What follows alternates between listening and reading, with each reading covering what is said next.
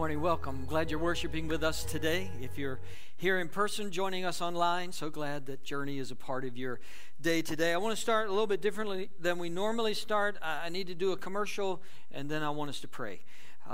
Commercial.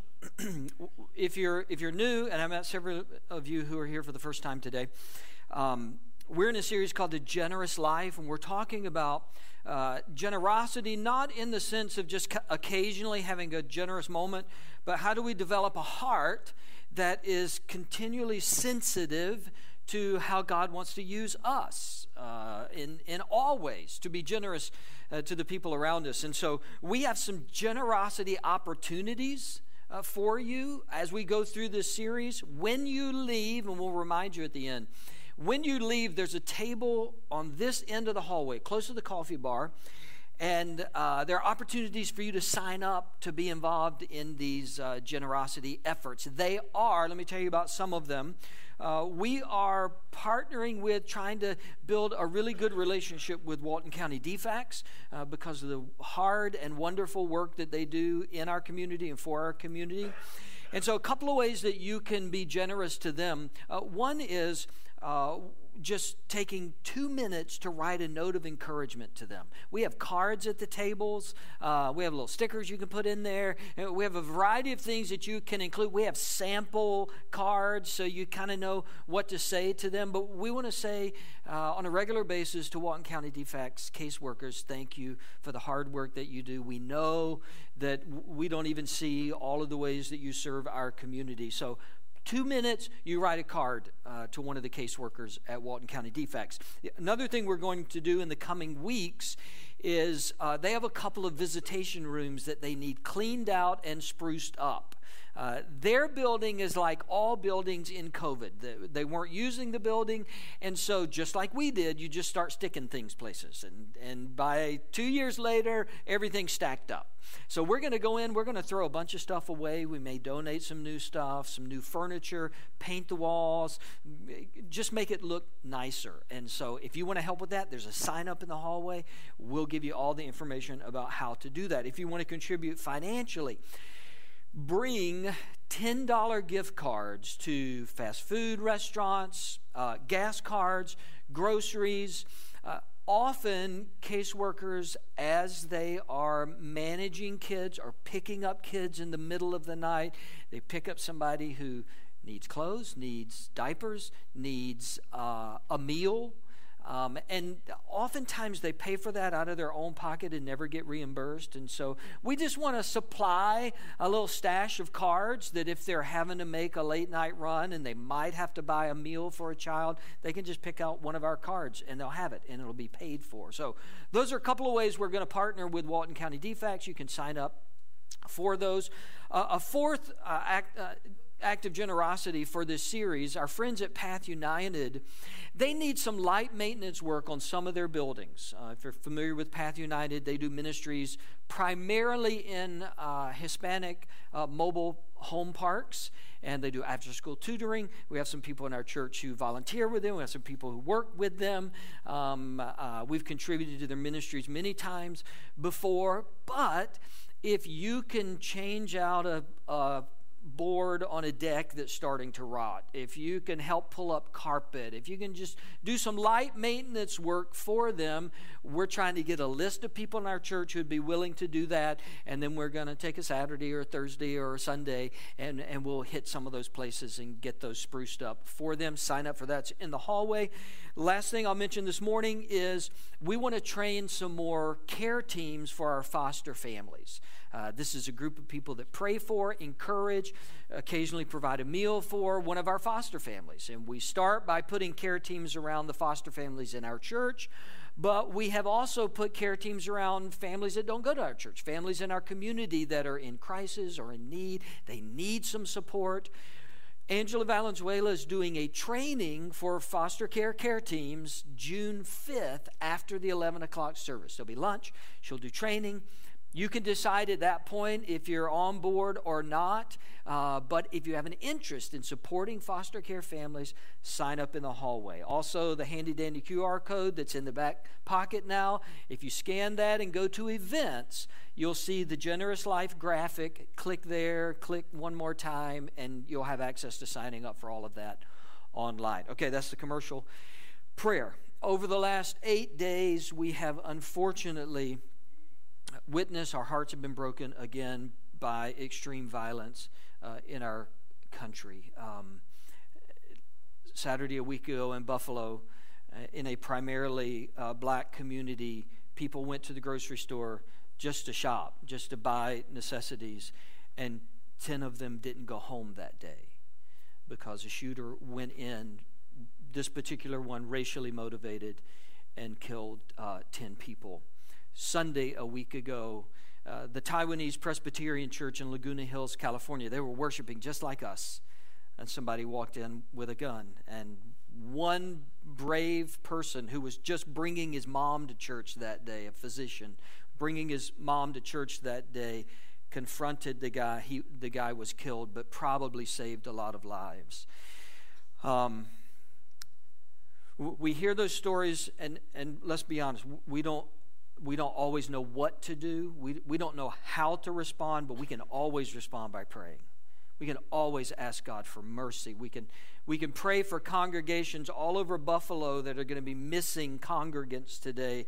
A Taiwanese church that will meet today to worship God for the very first time since that traumatic act.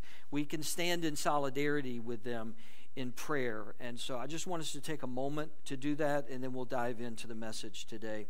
Would you pray with me? God, we come to you again as we seem to so often in the face of random callous violence in our nation. And we ask for your mercy. We ask for your grace on those who have been affected.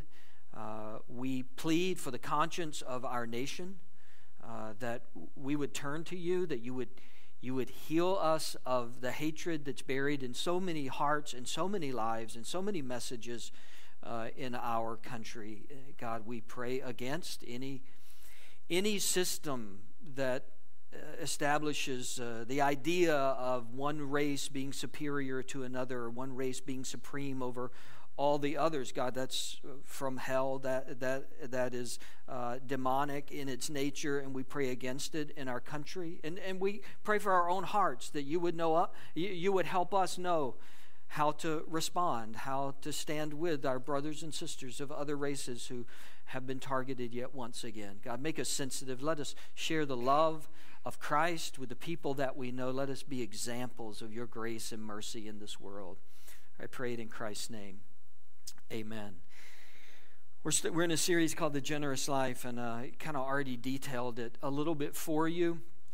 Today, introduced it last week, and for the next couple of weeks, we're going to take specific ways that we can be generous. Up front with you today, we're going to talk about the most difficult one. We're going to go ahead and get this out of the way, right? This is the most difficult form of generosity. And when I say it's the most difficult, it is in one sense. In another sense, it's kind of the easiest way to be generous. It's the quickest way to be generous. It's the easiest way to be generous. As a matter of fact, some of us have, at times, we have opted for this form of generosity to get us out of another form of generosity. Right? I'm talking about finances. I'm talking about money. I'm talking about your checkbook, your wallet. If this is your first time here, and I know it is for some of you, we don't talk about this every week. It's not a theme of our church, but generosity is taught in the Bible, and so we address it every once in a while. And as I said last week, you're just lucky enough to be here on the Sunday we're going to talk about it. The doors are locked. You can't leave. Now, this is one of the easiest forms of generosity in the sense that it's the quickest. And as I said, some of you have had this conversation with yourself. You have said, I will write the check as long as I don't have to sell the thing that my kid brought home from school. Huh? As long as I don't have to sell the thing for the travel ball team, I will just go online and make the payment. You know you have. If I can get out of working concessions by writing a check, I will write the check. And maybe you added colorful language to that because you were so frustrated by having to write the check, but you wrote the check because it's the easiest way to get out of it. Right? I'll just do the thing. I'll just write the check. I'll just swipe the card. Takes 15 seconds, right? I don't know if anybody writes checks anymore, but it takes like 15 seconds to go online. Your card is already saved in your computer, right? You just and you're done. In that sense, this is the easiest way to be generous. In another sense, this is the most difficult too. All right, we get the most hostile about this one. Like I said last week, especially in this room. At work, we're not as hostile. Out there, we're not as hostile. But this topic at church from the preacher, we get really defensive about this topic. All right, so this is the hardest one to talk about. It's one of the hardest ones to build a habit of, like to consistently, continually fulfill this type of generosity, and yet the Bible talks about it. Now, I'm going to try, in the time that we have today, I'm going to try to move really quickly and be very practical, and we're probably not going to do a deep dive on any of these points. This could be a whole series by itself. Aren't you glad it's not, right? We could talk for weeks about each little part of this. I'm just going to kind of practically give you some ideas and not spend a whole lot of time on any of them. But we need to talk about this. If you are not a believer, if you're here today and you're not a person who believes in God or you're not sure about Jesus, I'm so glad you're here. Most of what we talk about doesn't apply to you today. Like, you get the week off if that's you. That's not to say that if you're not a Christian, you can't be generous. I'm not saying that at all. There are wonderfully generous atheists, wonderfully generous people of other religions. What I'm saying is we're taking our cues this morning from the Bible, and if you're not sure you believe all of that, then you sit this one out, right? This isn't really for you. But if you're here and you say, look, I try to live my life by the Bible. I believe there's a God. I believe he has a plan and a purpose in the world. I believe he wants to use me in that plan that he has for the world. I believe that God wants me to love and care for my neighbor. If that's you, then I'm talking to you, all right? This is our conversation this morning as to what God has to say to us about this issue of generosity. I've got 4 things you need to recognize and 5 decisions that you need to make. Sounds like a lot. I'm going to move really quickly. 4 things you need to recognize in order to become generous with your finances. This is number 1. Recognize the potential dangers of money. Just recognize the potential dangers. If you and I are going to develop a heart that's willing to let go of money. Remember last week I said that as a kid, we learned the phrase mine, mine, mine. And that's especially true with money. Mine. It's mine. I earned it. I worked for that. I worked overtime for this. I went to school for this. I have a degree in this.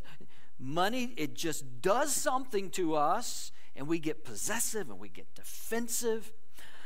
That's part of why the Bible warns us about it.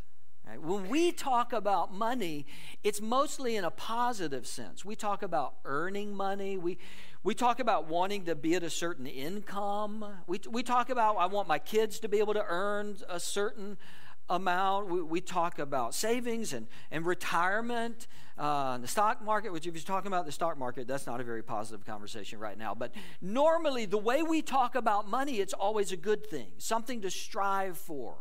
And there are aspects of that when it comes to money, but when the Bible talks about money, it gives us way more warnings than positive. The Bible constantly says, oh, by the way, be really careful. This will mess with your heart. Oh, by the way, be really careful. A desire for more and more will mess with your soul. You got to be really careful. And we don't have that conversation very often. We only talk about money as a positive thing. Occasionally, We see the documentary of the lottery winner who like blows up their life, and we go, see there? That wouldn't be me. I should get $1 million.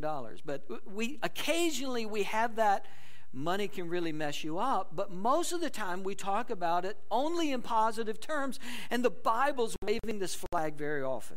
Just be careful. Just be careful. I'll give you an example. This is Paul. He's writing to Timothy, who's a young pastor. So he's trying to prepare Timothy as he's maturing as a pastor. He's been talking to Timothy, ironically enough, about preachers who misuse their position to get rich. Okay, that's the context of this conversation. False teachers, bad pastors, preachers who use the platform to get wealthy. And then Paul makes this general statement about wealth. 1 Timothy 6:6. But godliness with contentment is gained. Stop striving so much. Be content. For we brought nothing into the world, and we can take nothing out of it. But if we have food and clothing, we will be content with that. Those who want to get rich fall into temptation and a trap, and into many foolish and harmful desires that plunge people into ruin and destruction. That's quite a warning, isn't it? Be careful. People who are obsessed with money, people running after money, they have plunged their lives into ruin. For the love of money is a root of all kinds of evil. Some people, eager for money, have wandered from the faith and pierced themselves with many griefs. Paul just balls up all of these warnings. People have ruined their lives. People have walked away from the faith. People have pierced their hearts with many griefs. Why? Because they were chasing after wealth. Is Paul saying that wealth is bad? Nope. Is he saying that wealth is wrong? Nope. He's not saying any of that, but he's giving a pretty clear warning. You got to really monitor your heart in this world of materialism. You got to really monitor your heart. When the predominant message you and I are going to hear about wealth is just get more, just get more, just get more, keep all you can, it's yours, it's yours. You have got to guard your heart and mind in that culture. Jesus said, it's easier for a camel to go through the eye of a needle than for a rich person to get into heaven. And I know there's debates about what camel and needle means. The point was, it's going to be hard because riches have a way of pulling us away from what's eternally important. Did Jesus say rich people can't go to heaven? No, he did not say that. The next verse, he said everything's possible with God, but he gives this warning. The Bible's full of these types of warning. Be very careful. Be clear-minded when it comes to wealth. God allows you to have wealth. God allows wealth to flow into our lives for his purposes and his glory. That's not a bad thing, but you and I have to be very careful when it comes to managing our wealth. If you and I want to be generous givers, we got to be honest about this.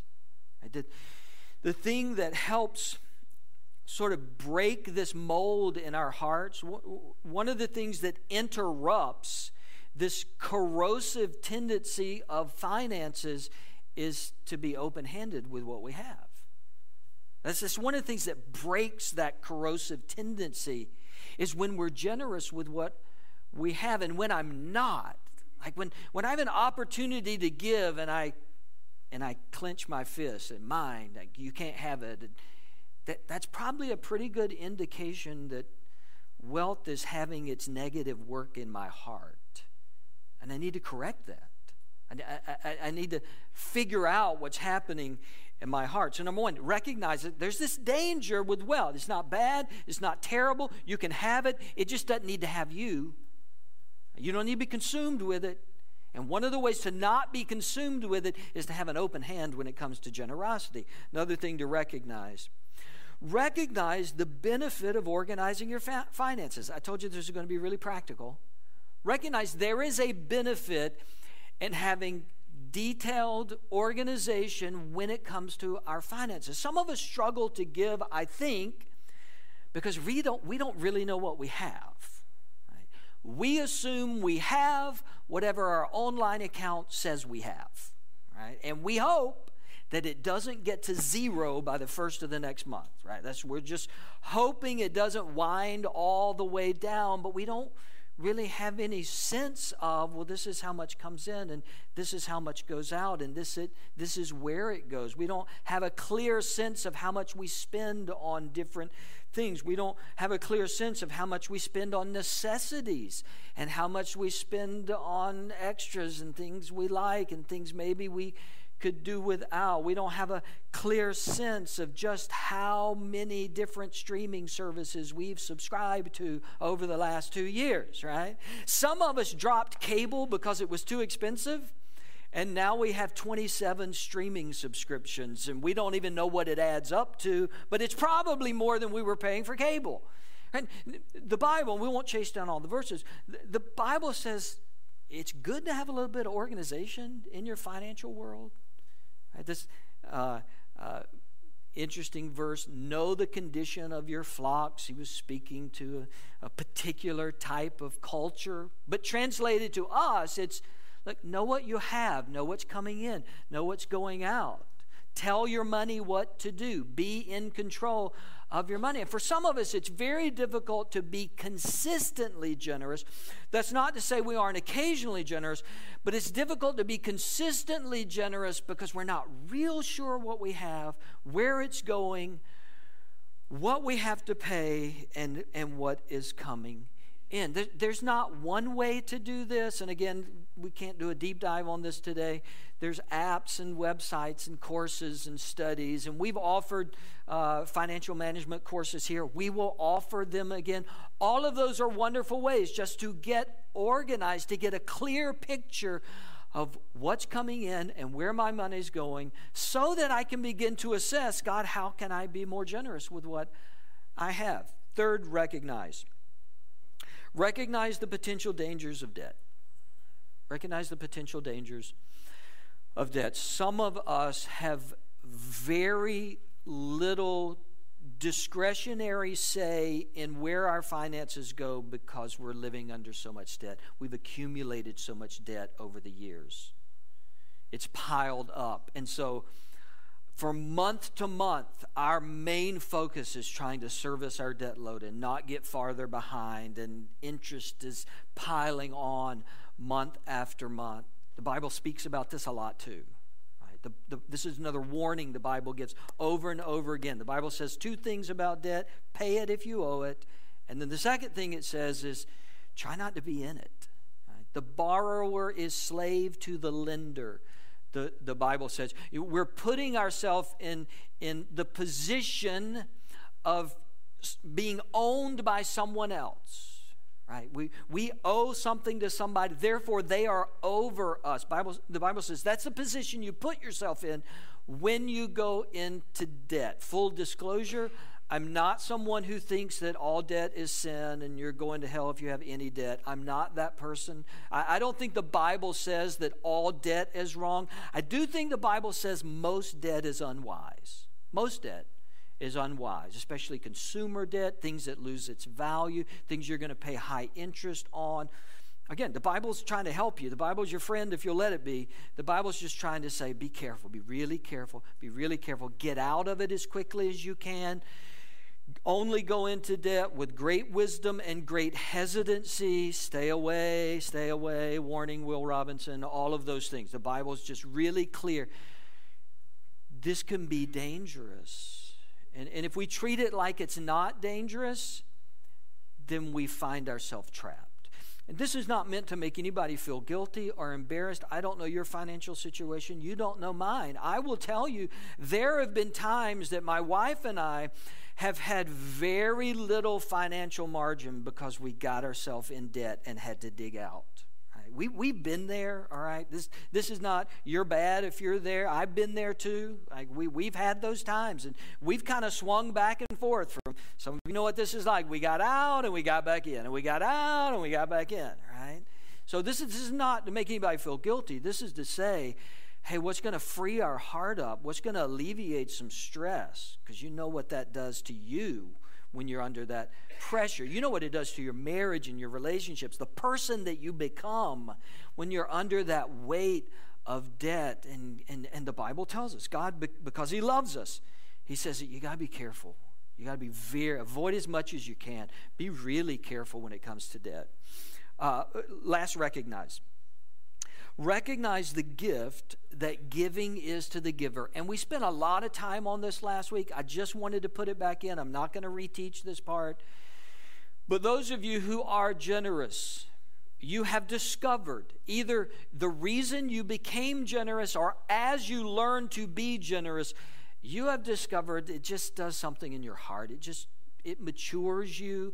It gives you a vision for the love of God and how to express it at times. God gives goodness and blessing to us as we are givers. You know, always say, if you give $100, God's not going to give you $1,000 necessarily, or maybe you're not going to get a new car or a bigger house. God doesn't promise that sort of transactional relationship with us. But if you're generous, you know the type of person you become as you are generous, as you hold your stuff loosely. Just recognize that. Recognize there is good that comes to us as we are generous. Now, being generous requires some specific decision making. You and I have to make some specific decisions if we want to be generous. This is Paul again, and we read it last week. It's in the intro video, but I'm going to read it again. 2 Corinthians chapter 9, verse 6. Remember this: whoever sows sparingly will also reap sparingly. Whoever sows generously will also reap generously. Each of you should give what you have decided in your heart to give, not reluctantly or under compulsion, for God loves a cheerful giver. And God is able to bless you abundantly, so that in all things, at all times, having all that you need, you will abound in every good work.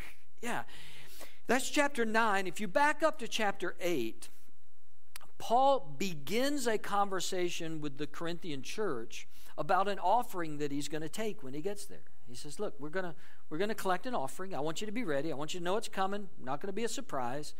We're going to take up an offering, and that offering is going to help expand the work of the kingdom. Paul was planting churches. He was a missionary. Paul said that offering is going to help us support churches and support the work of God, and specifically help support churches that were dealing with extreme poverty.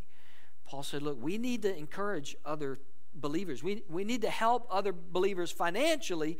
And so when I get there, I'm going to collect an offering. And he gives them this advice. He says, I want each person to give what God's put on your heart to give. I want each person to give what they have decided to give based on what God has told them. So there was a decision involved, according to Paul. They had to decide. And here's a couple of things you have to decide if you want to be generous. And the first one is, we must decide that we will give. That's a decision.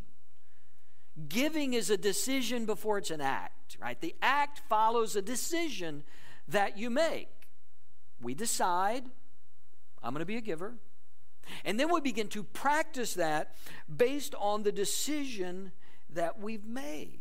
Now, immediately, when we talk about deciding to be a giver, for some of us, we begin to push back with questions, right? Well, I don't make as much as a lot of people. Well, what if I don't make enough money? Well, this is going on. Well, I have this much debt. Well, this is happening. Well, this other thing is happening in my life. And I would encourage you, whatever the details of your circumstance right now, and that's between you, that's not for me to know. Whatever the details of your circumstances are right now, whatever the situation is, decide to be a giver where you are, in your circumstances, with what's happening in your life. Now, your circumstances may impact what you can give or how much you can give or the way you go about giving. All of that is true, but being a giver is a decision you can make regardless of your circumstances. Paul talks about some people in chapter 8, verse 2, who had very difficult circumstances. Paul writes, and now, brothers and sisters, we want you to know about the grace that God has given the Macedonian churches. In the midst of a very severe trial, their overflowing joy joy and their extreme poverty welled up in rich generosity. Paul said, look, the Macedonian church had nothing. They are the poorest of the poor, and they found a way to be generous. They gave something. Paul doesn't put a dollar amount there. Paul doesn't say they gave more than these other people gave. He's not comparing. Paul is just saying their circumstances were really, really bad, and they decided to give anyway. And I want to encourage you, just make the decision. Just start. This is how giving happens in our life. We just start. We just decide to start. Same way getting out of debt. How do you get out of debt? Well, you just start. Right? You start with a plan. You do something. You get started. When it comes to giving, I want to encourage you. Just start. Just start. Just decide, I'm going to be a giver. Another decision. We must decide what we will give. You decide that you're going to give, and then you got to decide, all right, what am I going to give? How much am I going to give? How is this going to work? That's another decision that you make. Because if you decide that you're going to be a giver, but you never decide what you're going to give, then you're probably never going to get started. You're going to keep waiting and waiting and never get started. Decide that you're going to give, and then decide what you're going to give. And again, just trying to be practical and kind of nudging us to get started. Here's your homework. Here's what I'd like you to think about between you and God. Think about what is the minimum that you will give? What is the minimum level of generosity for you that you will consistently give? And I know there's other questions to ask, but just to get us started, like, this is the floor. We are going to consistently, monthly, every paycheck, every quarter, every whatever, however you want to do it. This is the floor. We always give at least this. This is our generosity floor. This is where we begin. What is that for you? And then practice it.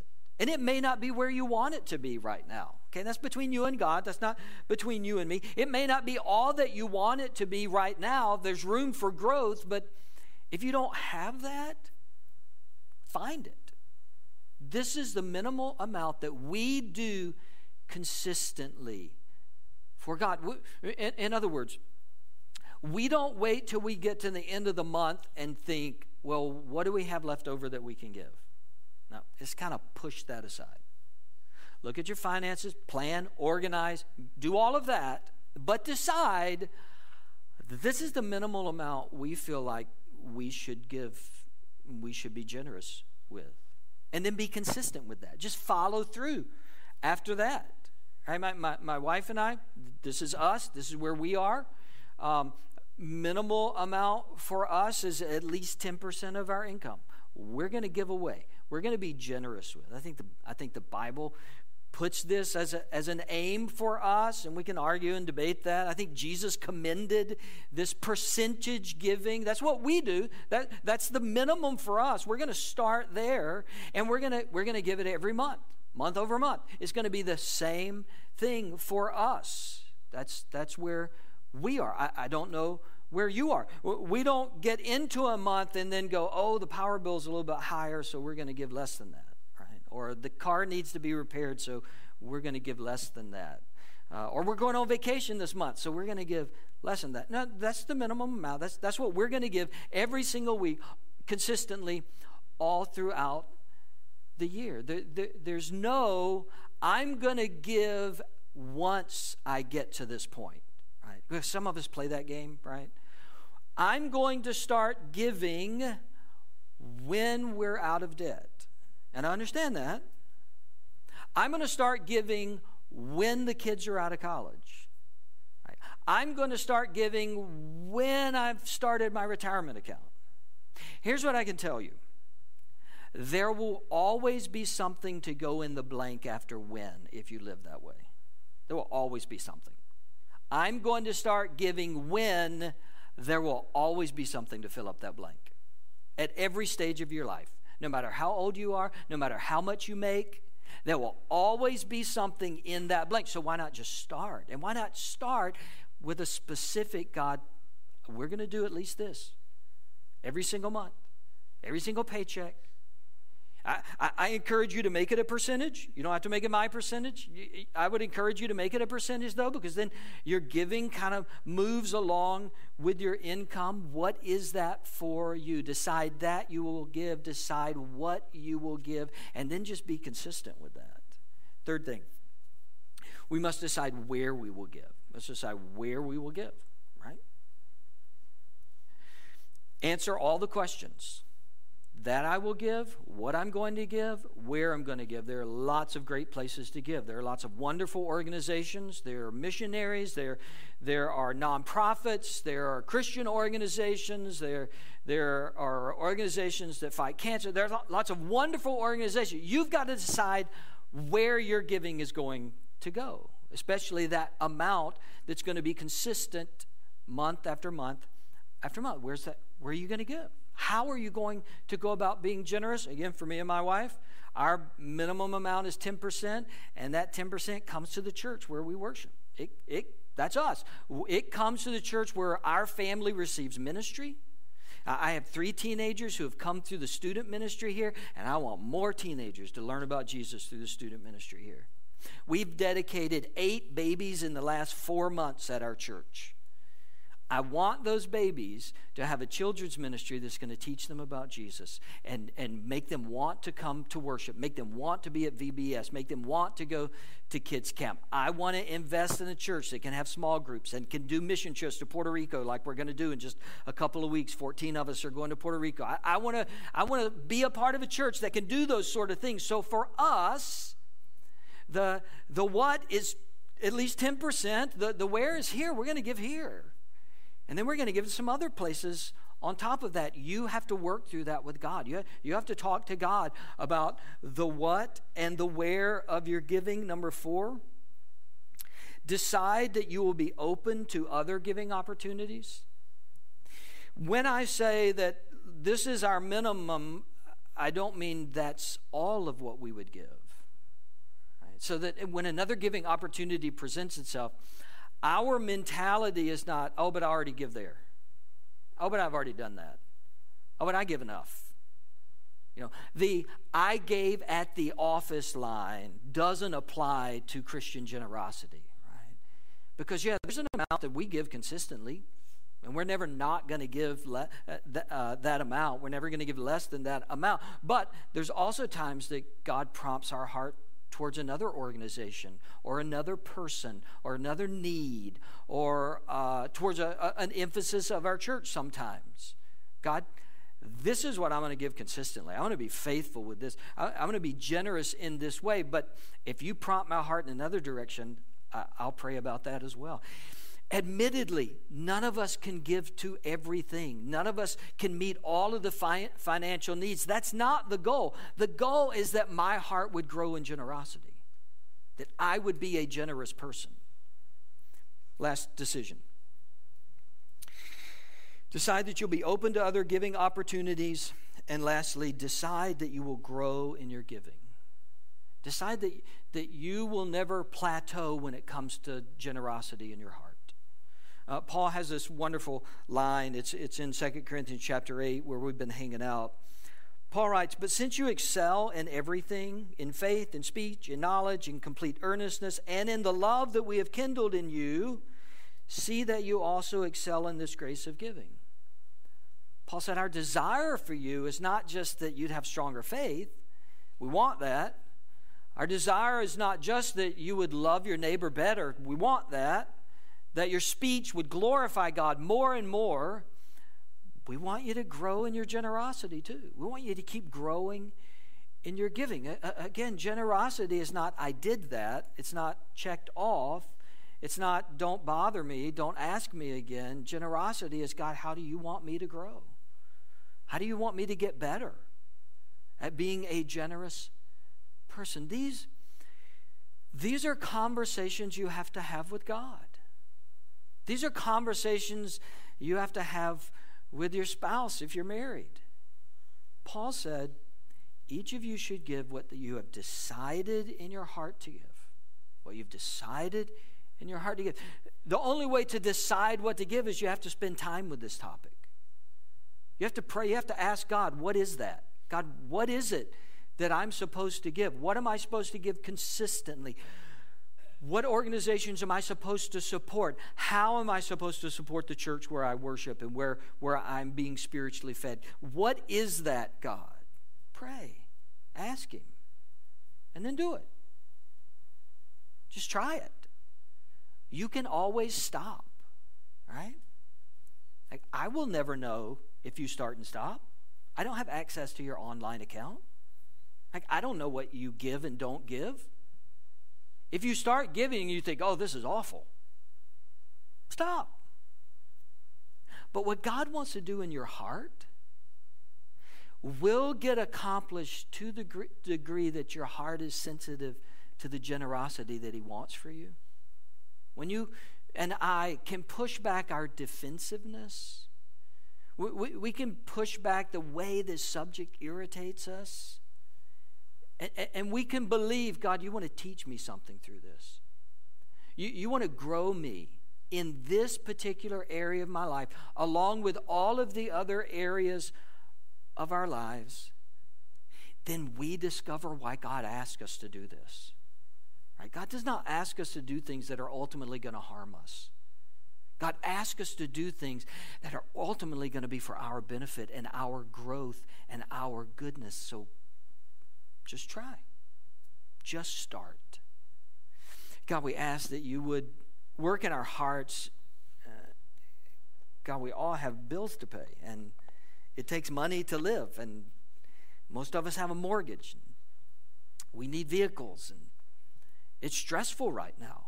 Inflation and gas and the price of things, it's stressful. But God, help us to decide to be givers. But between you and us, in our conversation, in our prayers, help us to know what that looks like for us. Help us know how we can honor you in our generosity. God, we do not want to get swept away by the corrosive tendencies of money and materialism. We want to break that chain and break that hold. And you tell us that the quickest way to do that is to give. God, help us to believe that. Help us to believe it enough to try it. I pray it in Jesus' name. Amen.